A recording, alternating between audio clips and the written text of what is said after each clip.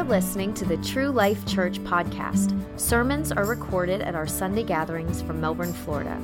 True Life Church guides people to take the next steps in their relationship with Jesus Christ, to grow, belong, and serve.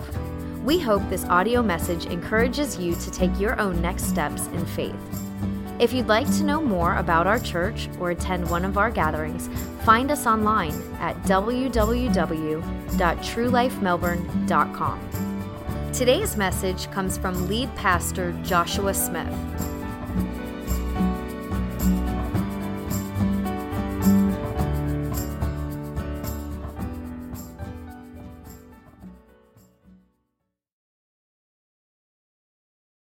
Again, welcome to True Life Church.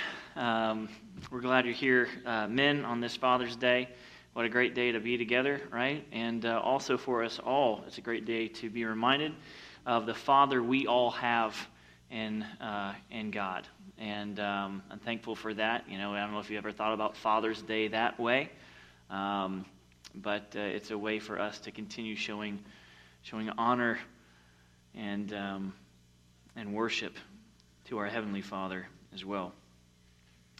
We are in a series in Acts, and last week we talked about Peter and John and chapter 2 and 3, and a guy that we just called Bill.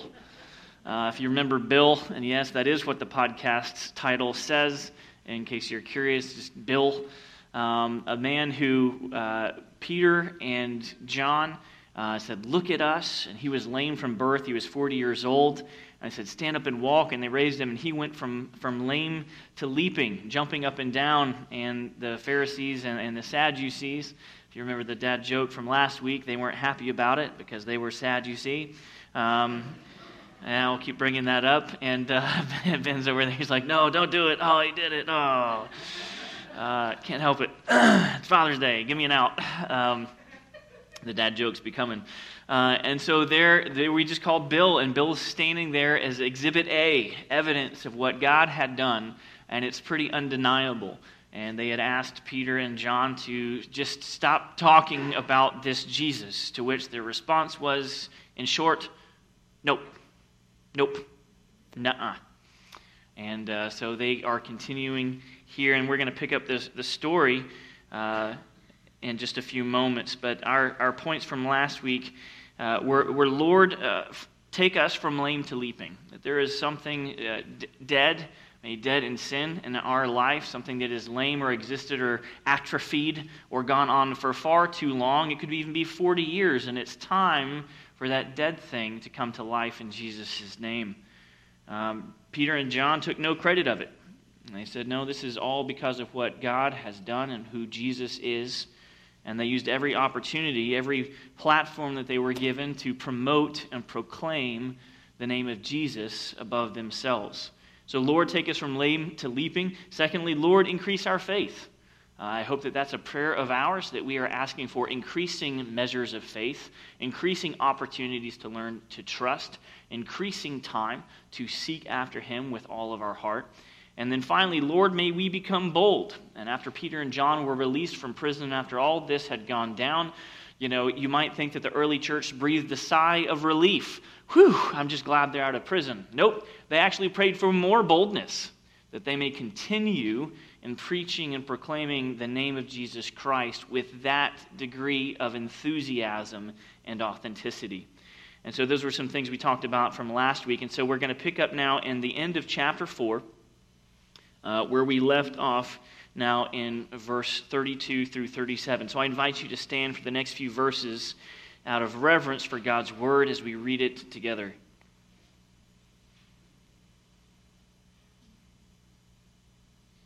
Now the full number of those who believed were of one heart, and if you recall, 5,000 were added that day, so the church is now thousands. And so the full number of those who believed were of one heart and soul, and no one said that any of the things that belonged to him was his own, but they had everything in common.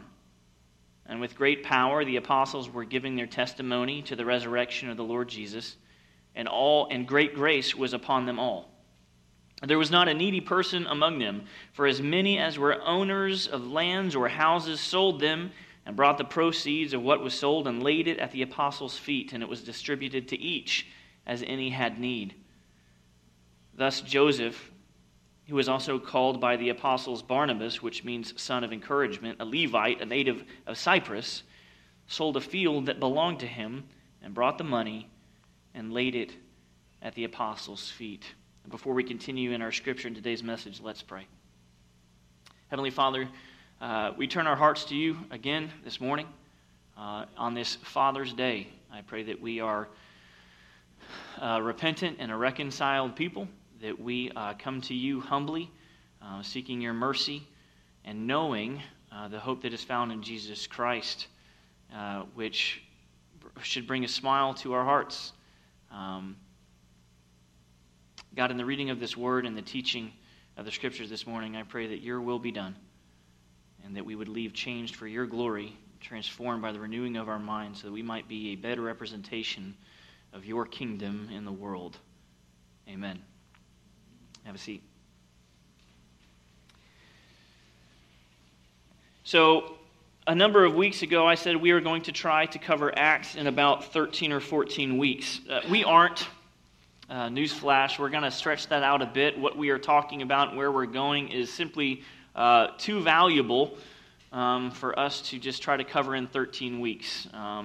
So it's not going to be, and through next year, maybe. But we're going to spend some time in Acts, breaking not necessarily chapter by chapter. Some days we may look at just 8 to 10 verses.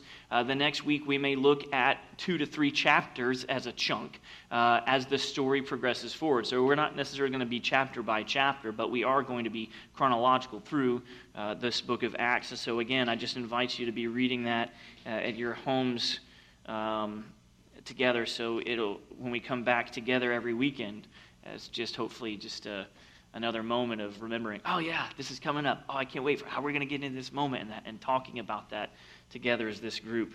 The beauty of the Word of God is that it is alive and active, unchanging, yet changing us. We can honestly spend a month or more on some of these passages, especially today, from the verses that we're about to look at, and learn so much through scriptural study. So today's message, as well as most, if not all, of my sermons, they aren't meant to be the end-all, be-all of that passage, that we've learned all we need to from it. We can check that little box and now move on. Congratulations, you have now downloaded Acts chapter 2. Move forward. It doesn't work that way. So my prayer is that you will then, out of today's message, continue in the scripture study of where we're at this morning and have some dinner time discussions and coffee conversations this week on this passage to seek the Lord and let the Spirit guide and convict us where we need to grow. Again, it is Father's Day, and a simple prayer I have for us this morning is that the church does not burn down as it attempted to do on Mother's Day. So, enough said. So we get out of here with the building in one piece today. I call that a win. That goes in that column. Also, I pray that we get out of here in one piece today. Also, that we leave encouraged and convicted through what the Word of God is going to tell us. Men, some of the things today, I just encourage you as a father, as a leader in the home, as a spiritual leader in the home, to really listen to some of the things in today's passage, because a lot is on your shoulders. The good news is that God designed you in a way that you are meant to handle it, if you are up for the task. So let's continue now in Acts chapter 5. Verses 1 through 11 will be the rest of our passage in Acts today. This may be a passage that you have heard before or read before, probably even studied before, would be fantastic. But I wanted to start off at the end of Acts chapter 4 because of what had been going on. People were sharing everything that they had. They were selling property, selling homes, and coming and laying it at the apostles' feet. And then the apostles hoarded it all for themselves and bought $17 million mansions and built a giant 16-campus megachurch. No, okay, so that's not what happened. The disciples shared with all whatever had need. So word of caution for us, just as a church, Our goal is obviously never wealth. In fact, right now we are barely scraping by. We're meeting our needs, and that's about it. So I'm thankful for that. God has proven himself faithful in the past, so here we are. There are other churches, and I'm not going to name names, and it's not about pointing fingers, but I'm sure you can think of a few that are pretty darn well off. I just want to call that out as possibly a problem. And obviously, it's not our goal here at True Life Church. We want to model this example to meet each other's needs. In order to do that, though, we have to be sharing everything with each other, sharing life together. Maybe you're in a life group. Maybe you're not. Maybe it's time to join one. Maybe that is your next step. Maybe you're giving here financially, but maybe you are not tithing. Biblically, we'd encourage you to do that, the 10%, and maybe that is your next step. And so that's where we're going to be spending some time later on in today's message. And so the example had kind of been made out that this is what was popular, this is what everybody is doing, and that this is kind of almost what was expected. They were sharing everything, selling everything, and then giving everything that was sold, laying at the apostles' feet, and then they would distribute to all so that no one had need of anything. But now in verse 1 of chapter 5, a man named Ananias with his wife Sapphira sold a piece of property. Now up to this point, we're just in verse 1. Sounds just like the guy who came before this, Joseph, who is called by name. Of Cyprus, a Levite. He sold this big property and laid all the money at the apostles' feet. And it might seem, that was good. That was a good idea. I will mimic their sacrifice. I will mimic their offering. When a man named Ananias with his wife Sapphira sold a piece of property, and with his wife's knowledge, he kept back for himself some of the proceeds, and brought only a part of it, and laid it at the apostles' feet. But Peter said, Ananias, why has Satan filled your heart to lie to the Holy Spirit, and to keep back for yourself part of the proceeds of the land? While it remained unsold, did it not remain your own? And after it was sold, was it not at your disposal? Why is it that you have contrived this deed in your heart? You have not lied to man, but to God. And when Ananias heard these words, he fell down and breathed his last. And great fear came upon all who heard of it. And young men rose and wrapped him up, carried him out, and buried him. Now, there's no such thing as Facebook or social media or, website news or whatever back in the day. So after an interval of about 3 hours, because his wife was probably starting to wonder, he hadn't called me back. That last text message says delivered and read, and he has not replied. Where is he? So she goes down to church a few hours later, 3 hours, and not knowing what had happened, not knowing that her husband had already kicked the bucket. Peter said to her, tell me whether you sold the land for so much. And here was her opportunity to come clean. Up until this point, we'll read later in Ephesians, she had technically done her biblical obligation. She had submitted to her husband, albeit her husband's bad leadership. Here was her opportunity to come clean. Did you sell this for so much?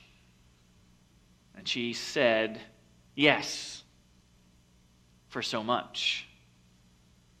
But Peter said to her, how is it that you have agreed together to test the Spirit of the Lord? Behold, the feet of those who have buried your husband are at the door, and they will carry you out. Immediately she fell down at his feet and breathed her last. And when the young men came in, they found her dead.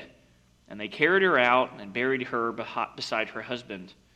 And great fear came upon the whole church and upon all who heard these things. Wow. That's a fun passage today, huh? Ananias and Sapphira. These are two names that are biblically iconic, with giving some instead of all. In the creation, we have almost an inversion of this story. If you reflect back to Genesis chapter 3, Adam and Eve are in the garden, and you have an Eve who takes a fruit and an Adam who does nothing and shares in that moment. And together, they are disobedient and deceitful. Disobedient and deceitful. So they didn't do what they were supposed to do. They did what they shouldn't have done, and then they lied about it. We have Adam's inaction, absence of leadership, and passing the blame.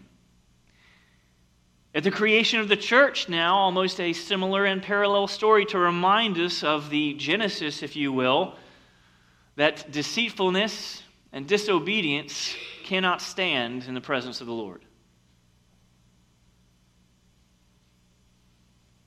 Yay!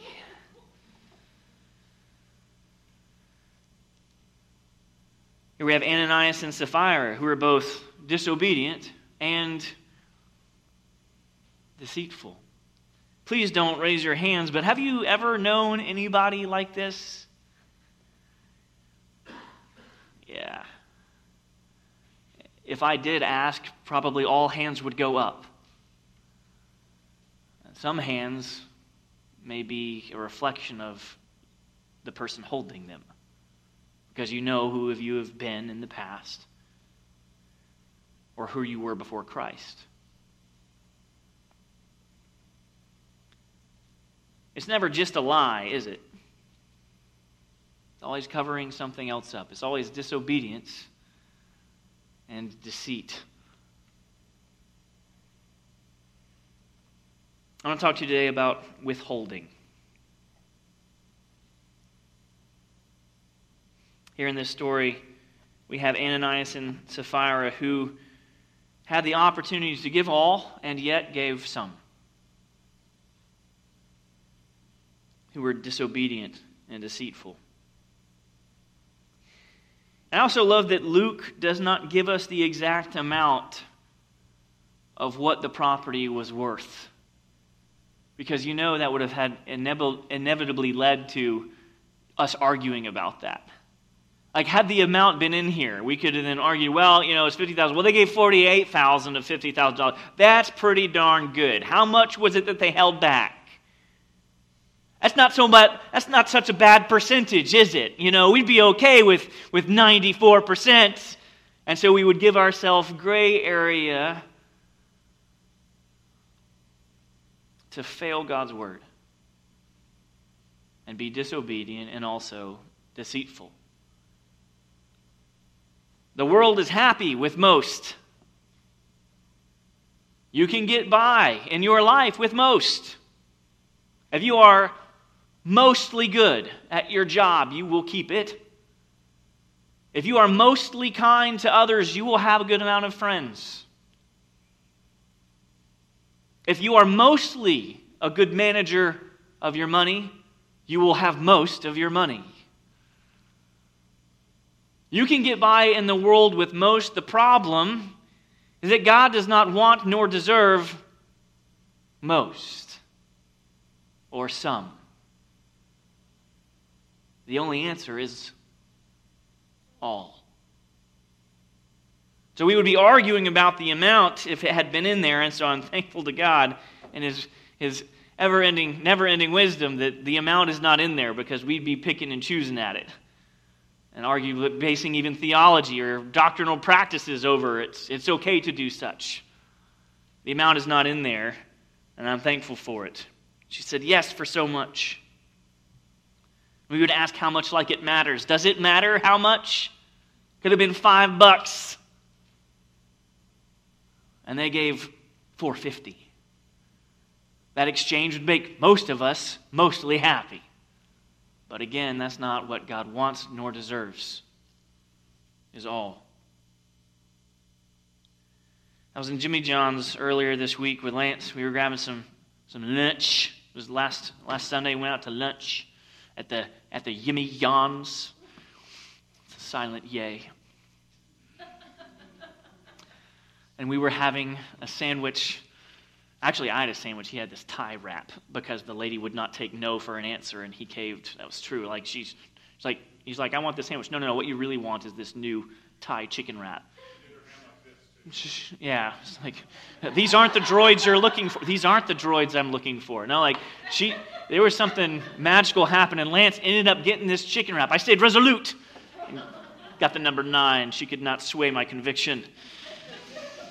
Anyway, so we're eating lunch there at Jimmy John's. And if you've never been in a Yimmy John's, there are a lot of signs. And a whole bunch of different funny ones, a whole bunch of different weird ones and obnoxious ones. And there was one sign that caught my eye, mostly because it was at the direction of right behind Lance's head. So I'm looking at Lance's head and reading the sign behind, and like we're having conversation, and then out of kind of nowhere, I just kind of got off on a rabbit trail. I'm like, that'll make you think.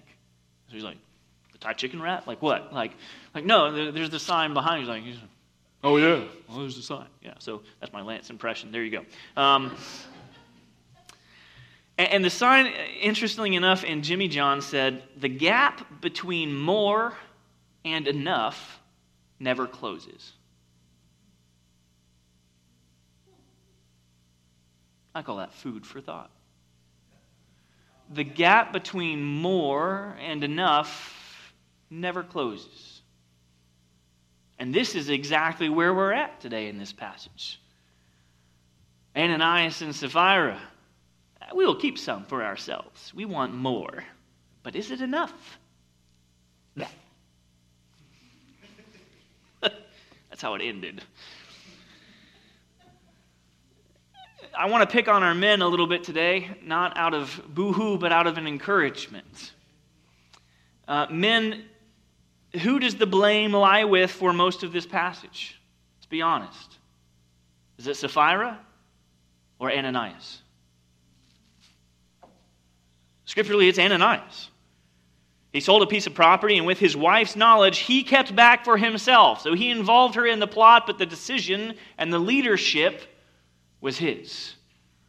The responsibility as head of the household was his.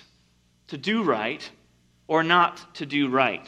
Turn with me to Ephesians chapter 5, verse 22 through 33. We have read this before, so I'm not going to linger long here. Ephesians chapter 5, verse 22 through 33 says, wives, submit to your own husbands as to the Lord. For the husband is the head of the wife, even as Christ is the head of the church, his body, and is himself its Savior. Now, as the church submits to Christ, so also wives should submit in everything to their husbands. And again, the first part of that, you could argue that Sapphira did that. Was it right what Ananias did? No. She had her chance to come clean. She didn't. We've been there. Husbands, now, in verse 25, love your wives, as Christ loved the church and gave himself up for her, that he might sanctify her, having cleansed her by the washing of water with the word, so that he might present the church, the bride, to himself in splendor, without spot or wrinkle or any such thing, that she might be holy and without blemish. Men, did Ananias give an opportunity to present his wife Sapphira in this way? No, she was stained because of what she had been corrupted in with the deceit and the disobedience. In the same way, husbands should love their wives as their own bodies. He who loves his wife loves himself. For no one ever hated his own flesh, but nourishes and cherishes it, just as Christ does the church, because we are members of his body. Therefore, a man shall leave his father and mother and hold fast to his wife, and the two shall become one flesh. This mystery is profound.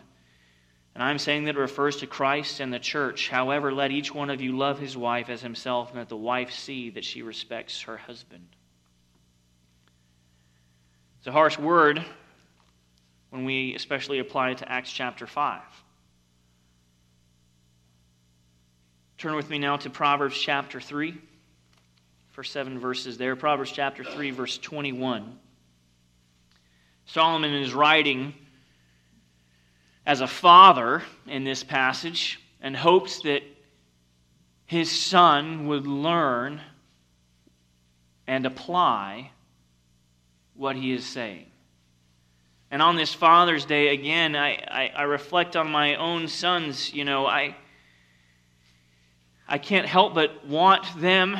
My greatest desire for them is to grow up and know the Lord personally as their Lord and Savior, and know that they are saved, bought with the price, the blood of Jesus Christ, and have an eternity because of that salvation with God.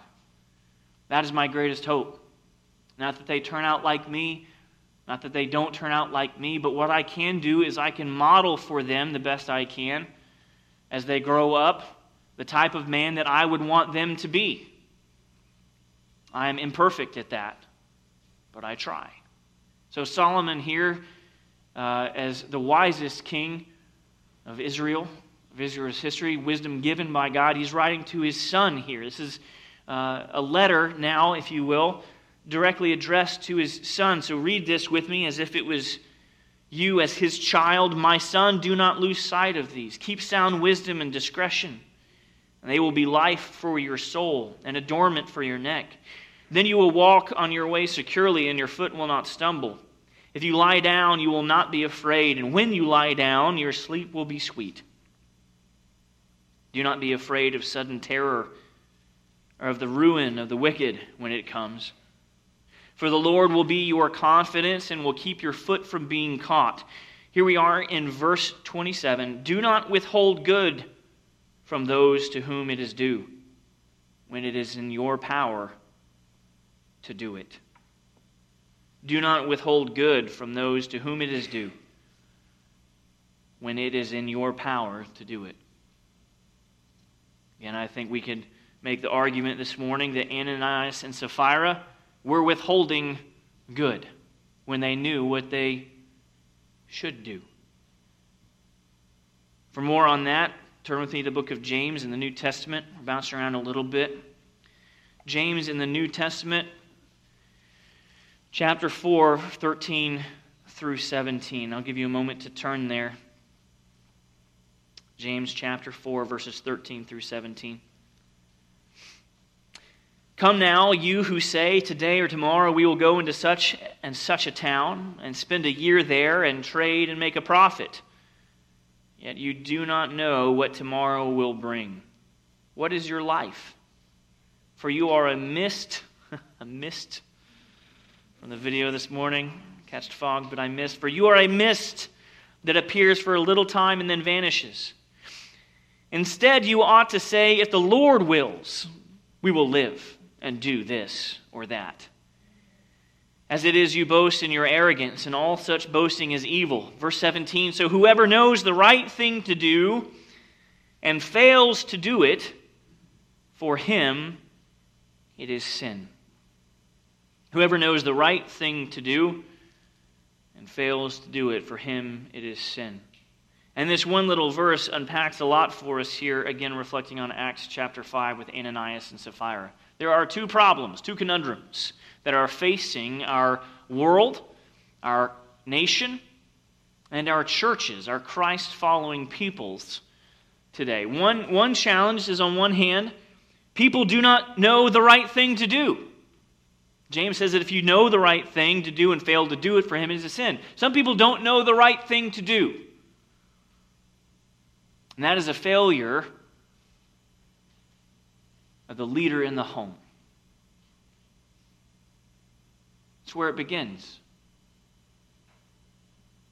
Our country is broken because our homes are broken. You may be part of some of those relationships and can speak firsthand into the brokenness that I'm talking about. You know it.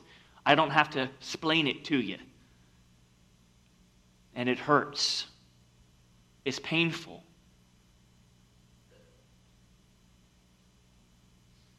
Men, again, this is an encouragement for myself and for you. Some of you budding young men in here, not yet married or newly married,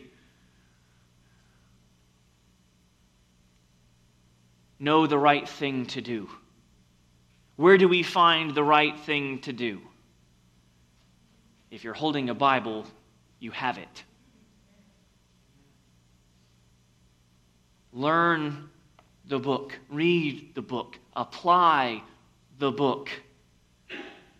This is the right thing to do. And if you do not know this, you will not be able to lead your families well at all, much less in a godly manner.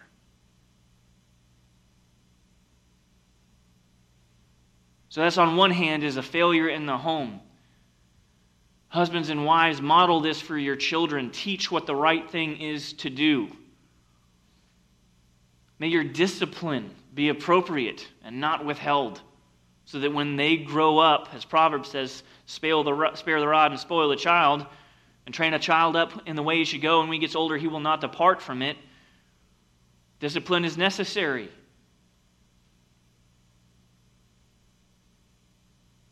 And in the culture, paraphrasing now something that Pastor Vadi Bakum said in a separate message, in a culture that withholds discipline, at some point all discipline looks like abuse. It is not. We discipline out of love. My boys needed discipline a couple of nights ago. From not listening and not cleaning up their room. Here comes Daddy.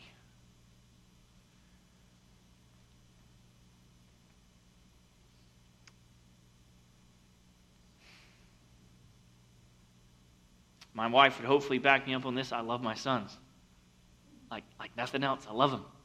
And I want the best for them. I want them to know what the right thing to do is. So that when he learns to listen, when they learn to listen the first time, and a simple thing like cleaning their room, if we're out on the roadway and he makes the wrong step and a car is coming, my hope is that he will listen the first time to get out of the road. So I'm trying to teach my children, along with my wife, to listen the first time. Caleb, we have two sons, if you're unaware. We have Landon, who's 4, almost 5. We have Caleb, who's 2, will be 3 in September. And I'm not picking on him. Landon was very vocal from a young age. Complete sentences, really smart, counting to 100. Probably got my wife's side of the gene pool. Caleb has a heart of gold and wears his emotions very vividly on his face. Is less verbal than Landon, but says "O'day" for okay. To be honest, I'll miss it when he learns how to say it the right way. It's one of those moments. So I'm telling my sons how it's time to clean up. It's time to clean up, and he's not cleaning up. It's time to clean up. It's time to clean up. He's not cleaning up. And then dads, on this Father's Day, we turn on the dad voice.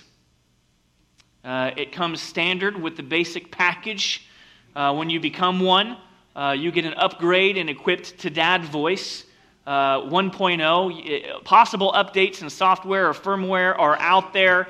I'm on dad 3.5. Some of you may be dad 9.0. But regardless, you get the dad voice. And so the dad voice comes on. And the simple "O'day, O'day" from Caleb becomes "O'day, O'day, O'day." Like I told you to clean up, and "O'day, O'day, O'day, O'day." Like I haven't even like laid a hand or touched him yet. I'm just trying to chase him, and he's already crying. Like my goodness, like I haven't even got a chance to give you a hug or or sit you down and do the talking thing that we do, and "O'day, O'day, O'day." I'm trying to teach him the right thing to do so that he knows what he should do. In our homes, we need to be teaching the right thing to do. And yes, husbands, men, fathers, the weight does fall on you. Biblically, it's unavoidable, but again, God has designed you for such a task. The second problem facing us with the Ananias and Sapphira, as well as the James passage this morning, is the people who now know what to do and fail to do it. Problem number 2.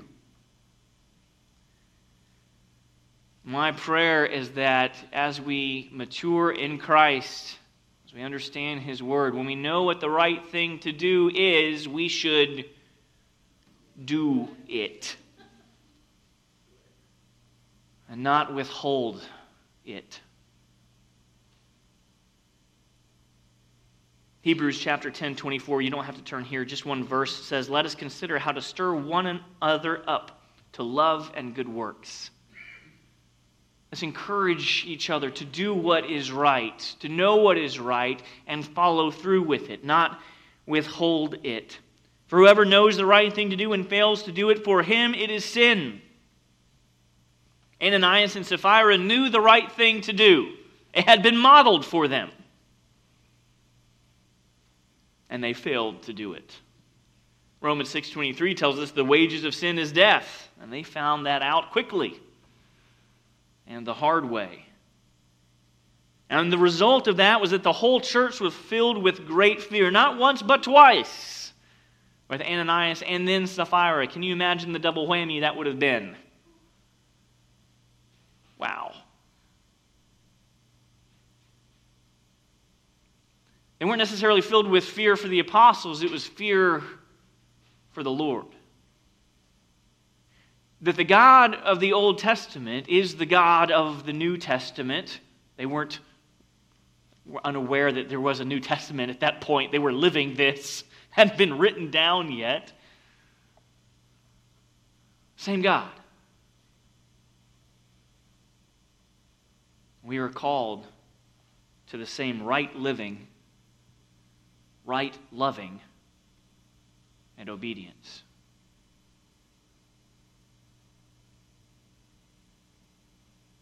A righteous and holy fear moved throughout the church. Do we have that fear of God this morning? That righteous and holy fear? I hope we do. Because this is still our God.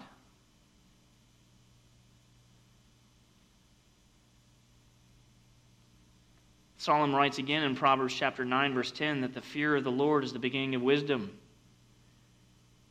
And I believe at this point the church got wise, or began getting wise. And we're going to read about that in the coming chapters and passages. We're going to see the fruit of that when their perspective of God was right. And when they gave God all instead of some. We're going to tie this up with Matthew chapter 22. We read this a few weeks ago, but we're going to return there again. Matthew chapter 22, verse 36 through 40. Jesus is being confronted by a lawyer of all people. The Pharisees are gathered together listening. And they ask him this question to try to pin Jesus, to try to catch him in a verbal typo and have an excuse to prosecute him. So one of them, a lawyer, asked him a question to test him. Teacher, which is the great commandment of the law? Out of all 10, which one are you going to name is the mostest, bestest? And then somewhere we'll get him on the other 9. And he said to them, you shall love the Lord your God with all your heart, with all your soul, with all your mind. This is the great and first commandment, and the second like it, you shall love your neighbor as yourself. On these 2 commandments depend all the law and the prophets. And justly, we cannot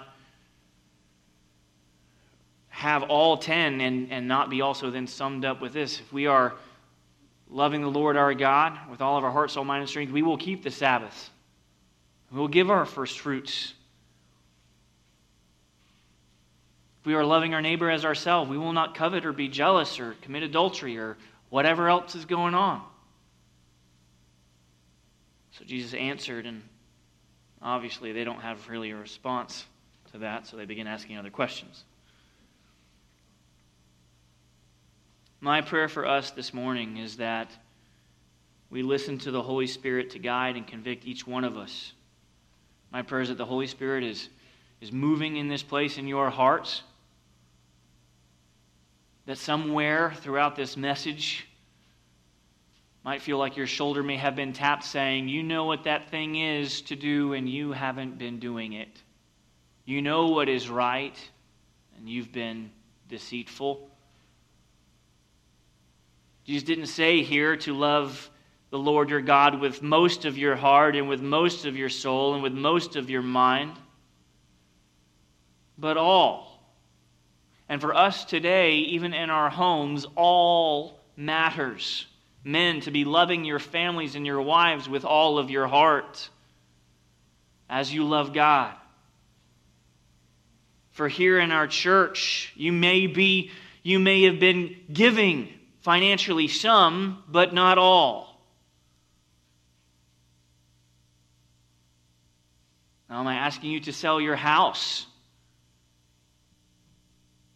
No.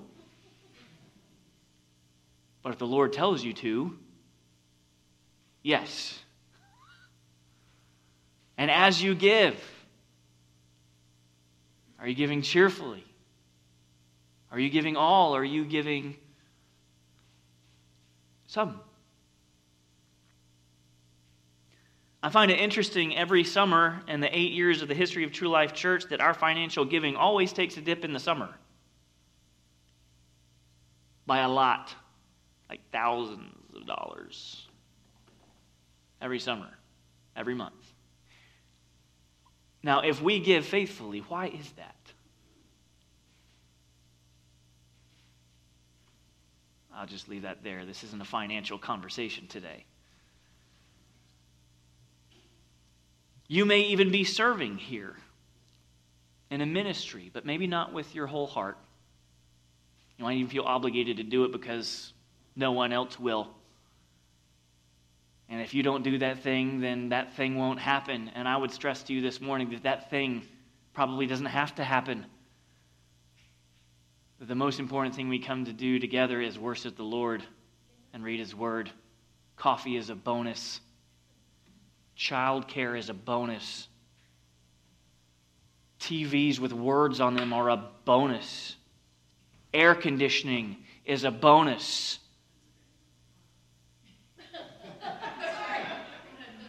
That's a big bonus in Florida. I get you. I'm up here in a coat. It's a bonus. I don't want you serving here out of obligation or necessity, but with a cheerful and joyful heart, giving all and ready to say, I will serve today. I will lead today, and I'm happy to do it in this body of Christ. You may be leading in your homes, but not with your best. You might be getting most accomplished, but not all. You might be doing Bible study on most days, personally, but not all. You might be praying in most opportunities, but not all. And my challenge for us today, especially leaning a little bit harder on our men, is don't settle for most.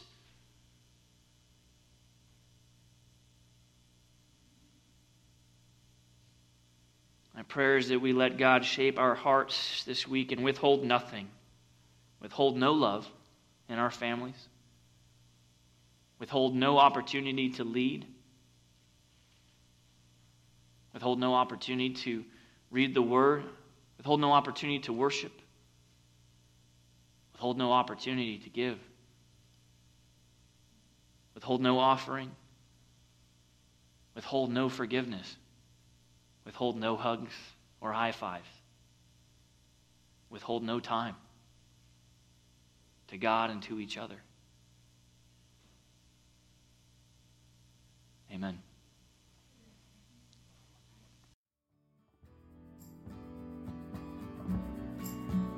Thanks for listening to this message. This weekly podcast is a ministry of True Life Church. If you'd like to help keep these audio sermons available, you can support our ministry online at www.truelifemelbourne.com/give. Until next time, may the peace of God, which passes all understanding, guard your hearts and minds in Christ Jesus.